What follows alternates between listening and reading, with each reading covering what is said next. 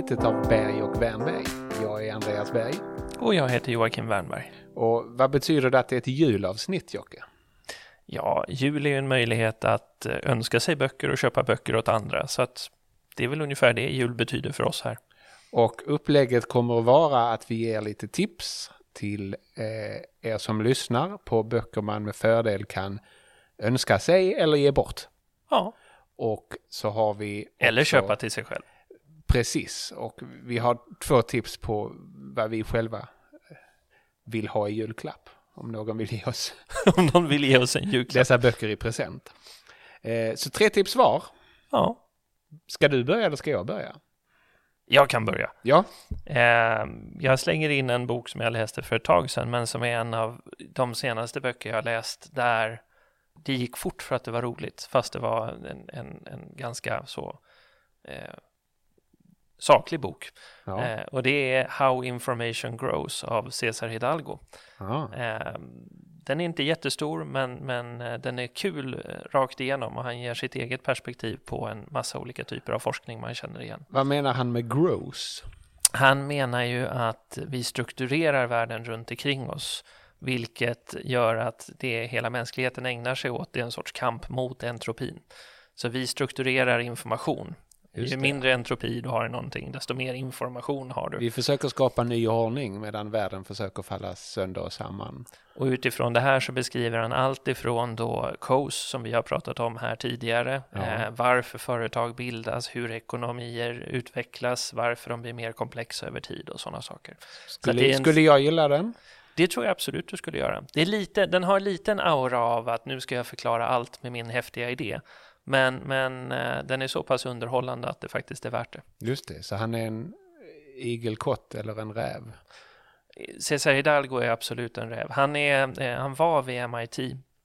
Nu har han flyttat till något europeiskt lärosäte. Men hans forskning har handlat väldigt mycket om att använda sig av datorvisualiseringar, nätverksteori, väldigt många nya verktyg för att testa gamla idéer. Ja. Så han är inte en igelkott i bemärkelsen att han går på djupet i en enda sak, utan mer att han har svept över en massa olika frågor i sin forskning. Vem skulle må bra av att läsa den? Det var en bra fråga. Mm. Du kan ju svara med en funktion om du inte vill peka ut någon namngiven person. Nej, men det kan jag inte svara på. Ingen behöver läsa den? Nej, ingen behöver läsa den. Okay. Det här är underhållande läsning mer än vad den är direkt problemlösande, skulle jag säga. Ja. Får jag ta mitt första tips? Kör. Det är The Lifespan of a Fact av en författare som heter John D'Agata och en faktakontrollant som heter Jim Fingal. Mm-hmm. Och det är en bok som jag köpte för ganska länge sedan. Vi ska se exakt hur gammal den är. 2012. Då köpte jag den nog när den var helt ny. Och den är väldigt festlig därför att den innehåller en essä som författaren misslyckades med att få publicerad i en bättre essätidskrift i USA med motiveringen att den innehåller så många faktafel. Mm-hmm. Och sedan får vi läsa inte bara essän utan också faktagranskarens dialog med författaren om de här felen.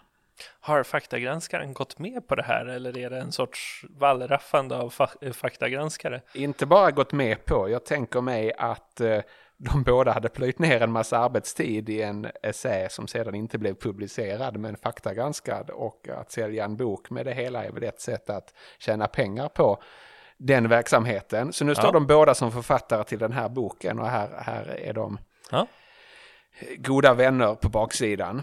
Och det här är ju då fascinerande läsning eftersom faktagranskaren ser påstående fullständigt isolerat från kontexten och bara kollar om de stämmer eller inte stämmer.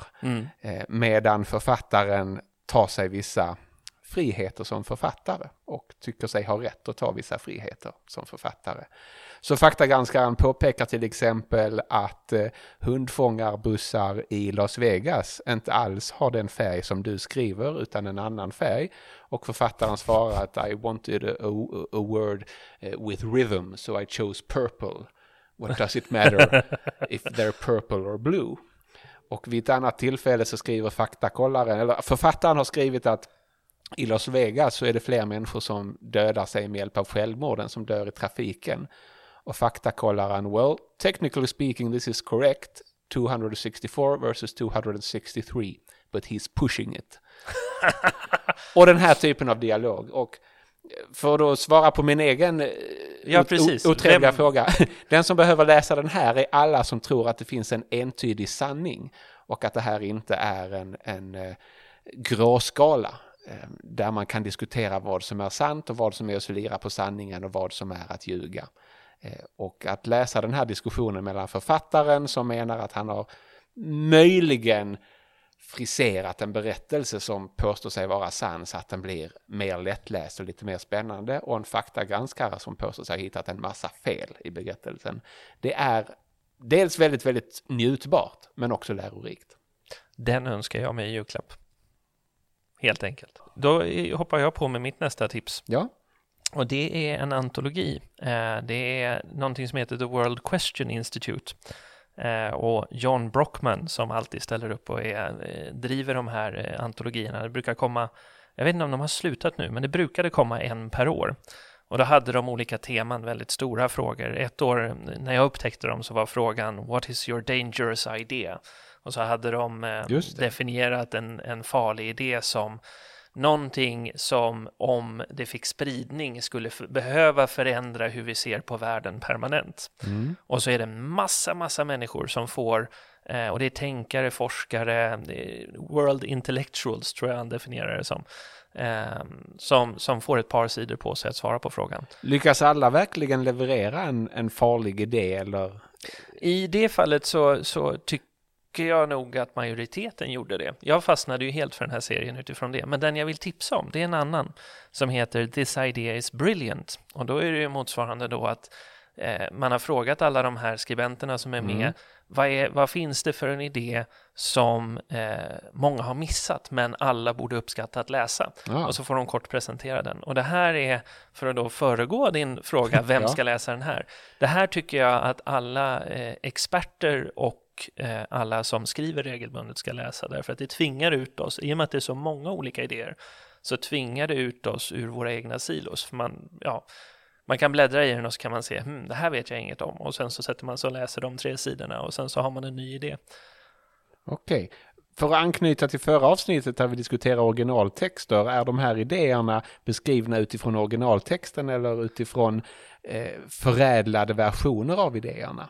Det vågar jag inte svara på. Det varierar nog mellan dem. Men vi har ju faktiskt använt i ett avsnitt The Illusion of Explanatory Depth som jag hittade via den här antologin och sen letade upp originalkällan till. Okej. Det låter som en jättebra bok. Den är väldigt trevlig. Vad är ditt nästa tips? Mitt nästa tips är dels ur en genre som jag har en svag punkt för, nämligen böcker om varför det går bra för mänskligheten. Dels så tycker jag det är en upplyftande och intressant genre. Dels är det faktiskt möjligt att läsa precis allt som ges ut i den här genren. Det skrivs betydligt fler böcker inom genren varför det går ut för eller vad vi ska vara rädda för eller vad som kommer att förstöra framtiden. Men den här boken, The Secret of Our Success, How Culture is Driving Human Evolution, Domesticating Our Species and Making Us Smarter, en sedvanligt lång amerikansk undertitel, är då en av de böcker som försöker förklara varför det trots allt går ganska bra för mänskligheten på den här planeten. Och då finns det väl vissa tendenser till det här att tro på en stor idé. Och den stora idén som Joseph Henrich, evolutionär biolog, tror på är att det går bra för människor för att vi har lärt oss lära av varandra. Man behöver inte nödvändigtvis själv kunna särskilt mycket, men om man har vett att fråga så går det bra, och han har många exempel på det där hämtad ifrån forskning men också historia och anekdoter. Och bland annat så använder han på ett underhållande sätt åtminstone de olika polarexpeditionerna som det gick olika bra för. Alltså på den tiden det var en grej att försöka ta sig till Nordpolen utan att frysa ihjäl eller svälta ihjäl. Och de som försökte tänka ut hur man skulle göra och sedan genomföra det gick det i regel ganska dåligt för. Medan de som klarade av att improvisera och fråga människor som bor väldigt långt norrut hur man faktiskt gör för att undvika att svälta och fiska och bör fixa saker. Det vill säga ha vett att fråga lokalbefolkningen hur man överlever i ett arktiskt klimat. De gick det bättre för. Så det här är väl en bok som bör läsas av alla som vägrar be om hjälp. Jag vill inte säga vilka det är, men ingen nämnd, ingen glömd. Ingen nämnd, ingen glömd. Och kanske att Henrik ibland överdriver den här. Det går inte att bara lära sig av andra. Någon måste ju faktiskt lära sig något av egen erfarenhet eller av teori eller något annat. Om vi bara imiterar varandra och ingen faktiskt kan något så... Det låter som att det skulle kunna gå fel då också. Det kan gå fel då också. Men det verkar som om just den här egenskapen att våga fråga, eftersom det finns så mycket lokal kännedom och tyst kunskap som du inte kan tänka dig fram till på egen hand, men som du lätt kan tillgodogöra dig genom att faktiskt våga fråga. Och att det här är någonting som människor numera sysslar med ganska systematiserat till gagn för vår civilisation. Så läsvärd och läsvänlig och njutbar populärvetenskap tycker jag detta är. Ditt tips? Mitt nästa tips är kanske känns lite torftigt, men det är en bok som heter Understanding Institutions. Francesco Guala. Jag tror inte att jag har tipsat om den tidigare. Jag försökte leta tillbaka i avsnitten. Det som är speciellt med den är att han kombinerar flera olika perspektiv på institutioner. Det finns ju mycket diskussioner om institutionell förändring och hur institutioner behöver anpassas eller lagar förändras eller reformer ska till eller vad ska vi ha för typ av samhälle för att känna att det... Verkligen. Är du säker på att det finns en bok som heter Understanding Institutions? Det är jag inte alls säker på, men jag är hyfsat säker på att det bara finns en som är skriven av Francesco Guala. Han har undertiteln också. Ja, det sa jag. Science and Philosophy of Living Together. Det sa jag kanske inte. Nej, det gjorde du inte. Och den tror jag, det är bra. Undertitlar är bra. Science and Philosophy of Living Together. Den verkar kunna paras ganska bra med Henrik-boken. Det tror jag den kan göra. Och det som är, när jag har förstått, jag har ju inte läst in mig på institutionell ekonomi eller institutionell analys särskilt mycket tidigare. Men jag fick skäl att börja göra det. Och den respons jag har fått när jag har försökt fråga andra som vet mer är att den här boken är unik därför att den försöker kombinera de ansatser som beskriver institutioner som utfallet av en jämvikt som uppstår när vi är nöjda med någonting. Just det. Med de ansatser som säger att institutioner är regler som vi sätter, the rules of the game, punkt slut, så är det. Och så säger han istället, tänk om det är både och. Och det här är ju ett annorlunda sätt att skära skillnaden mellan formella och informella institutioner också. Därför att då menar han att det kan finnas en sida, staten eller en stark auktoritet som sätter regler och säger det här är spelreglerna. Men hur aktörer väljer att förhålla sig till de här och vilka regler de tycker är de legitima, alltså om man går tillbaka till äldre texter, Habermas som pratar om någonting har legitimitet eller inte. De här två världarna möts i hans bok och det tycker jag är intressant. Och han gör det på ett väldigt lättförståeligt sätt. Det är en väldigt lättillgänglig bok. Okej, jag uppdaterar min önskelista för den här måste jag läsa. Jag vill ju mena att det måste vara både och. Därför att när staten sätter regler så är det ju individer i staten som sätter de här reglerna. Och de måste ha incitament att sätta och upprätthålla reglerna för att de ska vara en institution. Så är det förstås också. Och det är också oerhört berömvärt att gifta ihop de här perspektiven eftersom institutioner är annars ett ganska vagt begrepp som används på lite olika sätt inom olika delar av samhällsvetenskapen. Där vissa betraktar det nästan som synonymt för organisationer och andra menar att en institution är en spelteoretisk jämvikt för hur människor beter sig. Och just de här, de två. Nej, jag tycker han gör ett bra jobb med att väga ihop dem. Jag själv tycker att det är väldigt svårt därför att ofta när man läser texter så gör man inte skillnad då på om det är en institution som du och jag kan se och ta på, alltså om det finns ett regelverk eller inte, eller om det är institutioner som en kombination av de reglerna och informella ordningar mellan människor. Men hur skulle du beskriva skillnaden mellan formella och informella institutioner för någon som undrar? Jag är som mest bekväm när formella institutioner är någonting som vi kan spåra. De lämnar någon typ av paper trail.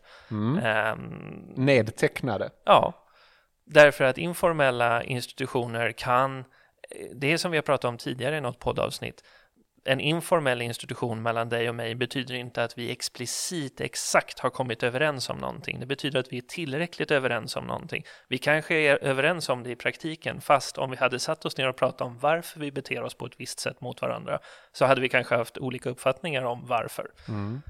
Så att för mig så är informella institutioner kanske i många fall mycket kraftfullare, men också mycket, mycket svårare att analysera.